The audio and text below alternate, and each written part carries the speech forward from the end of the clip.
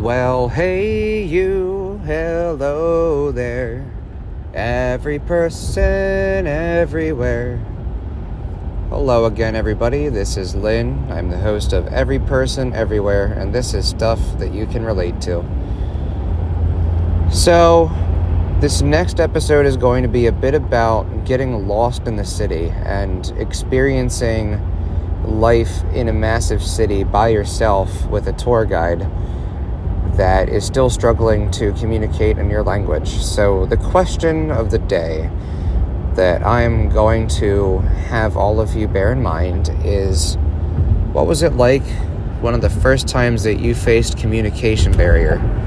How did you overcome it? What kind of things helped you enrich each other's lives through your conversation after you were able to work around that communication barrier? And if you weren't able to reach around the communication barrier to touch the other side successfully, what could have you done differently? So on the second day in Germany, we went to Lake Titisee, and it was there that we paddled boats along the lake. We enjoyed some small market stalls along the lake. We had tons more sweets and food that we probably shouldn't have, but we were on vacation, so it was okay, right? And we also got to go ride an alpine roller coaster, which basically meant a tube in a steel tube that carried you from one end of the bigger tube to the other in a small tube. It was terrifying and beautiful, and I loved it. So those were the brief highlights of the day, is getting to witness the Germanic alpine roller coasters, which basically is just a giant downhill slope of a track that takes you from one side of a mountain to the other. There are several of these scattered across Central Europe that are very, very one-way. However, there are just as many that return you to the beginning of the track, which is the one that we wrote for simplicity's sake. Now, to get there and back again, we actually had to haul our own pod that we rode in, and we had to escort it along, obviously with the help of some stagehands. But apparently this tradition would stem back to when they used to hollow out logs and ride logs down a giant metal tube for fun. So yes, some of the earliest roller coasters that still exist didn't involve brakes at all or fancy anything. It involved a spatula of some giant sort to stop yourself from moving too fast if you had to, a giant tube for lumber, and some logs. And the boredom of some lumber workers that just wanted to have a good time. So I learned about that. And honestly, I kind of wish that I could have done it the way they did, which is just sit straddling a log and hope for the best and hope you don't fall off. Obviously, it's since been largely discontinued because of people falling and getting injured, but I digress. What's the worst that could happen, right?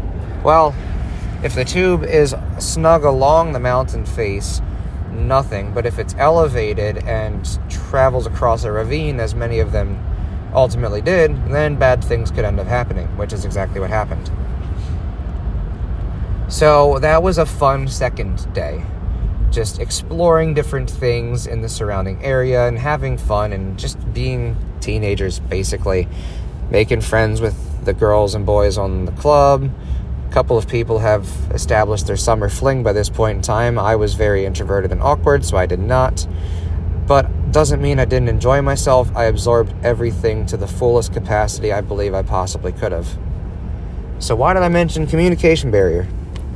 Well, because on the third day we went to a gymnasium, and the kids there were ages 8 to 13, give or take, and the high school was right next door. So those that succeeded on would soldier a couple of footsteps to the nearest building and reattend in the latter of the year. Because as well, most European schools have school mostly year-round, even if it's just a short term during the summer, which was, I believe, the case at this school. There was still the expectation that you'd be off for 2 months and then you go back to school. You'd be off for 2 months and go back to school. Or some facsimile thereof. We no sooner get inside the school and we meet the teacher. He's got this bushy gray haircut. He's got glasses. He's disturbingly tall. I'd say probably at least a good 190 centimeters tall, it feels like. So, nearing 7 feet in stature, easily. And he was the only real fluent speaker there when he greeted us that morning at 7:30 in the morning for our breakfast, which the students had prepared for us. Now, why was he the only fluent speaker? Because as part of their graduation in the 5th grade, or the equivalent of that in Germany, is they had to deliver a tour of a part of Freiburg of their choosing and deliver a tour in English. And part of their grade came from our feedback, which was very daunting because we did not know this until after we all got back together at the school around 4:30, 5 o'clock in the afternoon.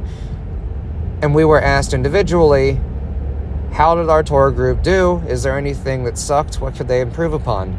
And obviously, I'm not one to slander a 10-year-old who's trying her best to learn broken English. I could tell that Lena and I believe Tori were their names, or maybe Vicky. I could tell that between them, they maybe had a 1st grade level of comprehension of English. So the communication barrier of the day was they were delivering a tour. They had to speak English. They had no intention of really going to English university or leaving Germany at that point.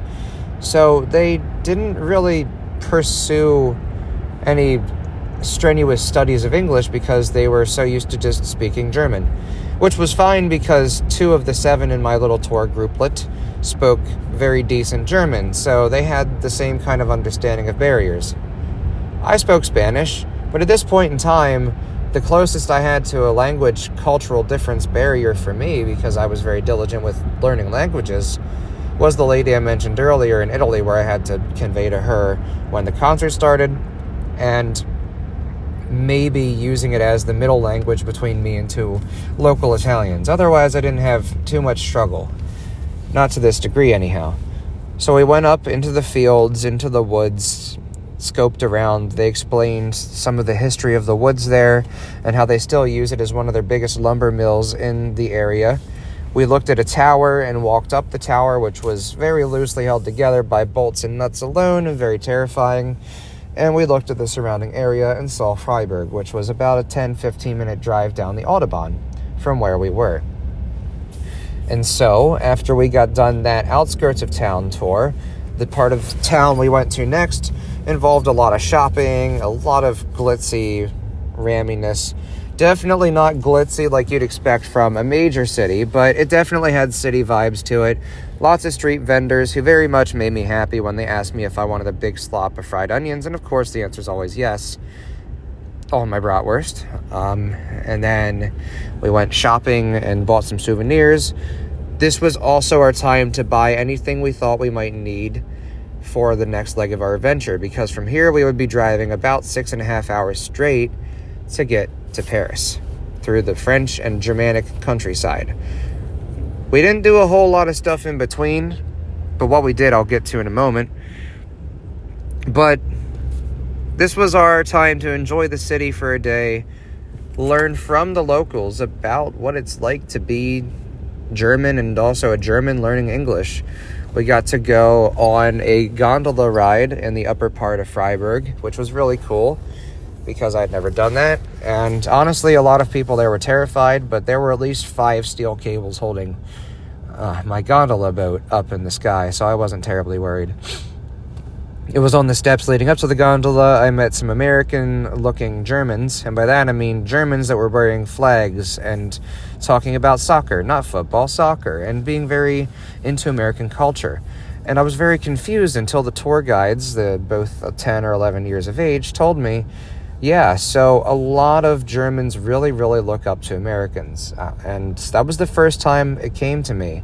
And it was put in perspective that America has a very large monopoly on most of the entertainment industry, and most media that most Europeans and Africans and Asians consume is heavily, heavily influenced directly by America and our dominance on GDP worldwide. So it then made sense to me why a lot of food was very similar. It then made sense to me why there were so many advertisements for American brands and children wearing American clothes and talking about American sports teams. It was very humbling, especially to see those in my tour group starting to talk to these young children, der Jungen, about American stuff, and they held their own in English. It was very, very cool to witness, and something that I definitely will never forget. So the communication barrier actually wasn't that difficult until you found words in between to discuss what you meant and talk about what you meant and understand each other's worlds from maybe a different light or a different perspective. And so our time in Germany was slowly coming to a close. We had seen and done as much as we possibly could, and for those of us that were introverted like myself, journaling only gets you so far until you realize that you have severely exhausted your battery and you are on information overload. Which is perfect because we got to use the rest of the next day traveling through Germany and France.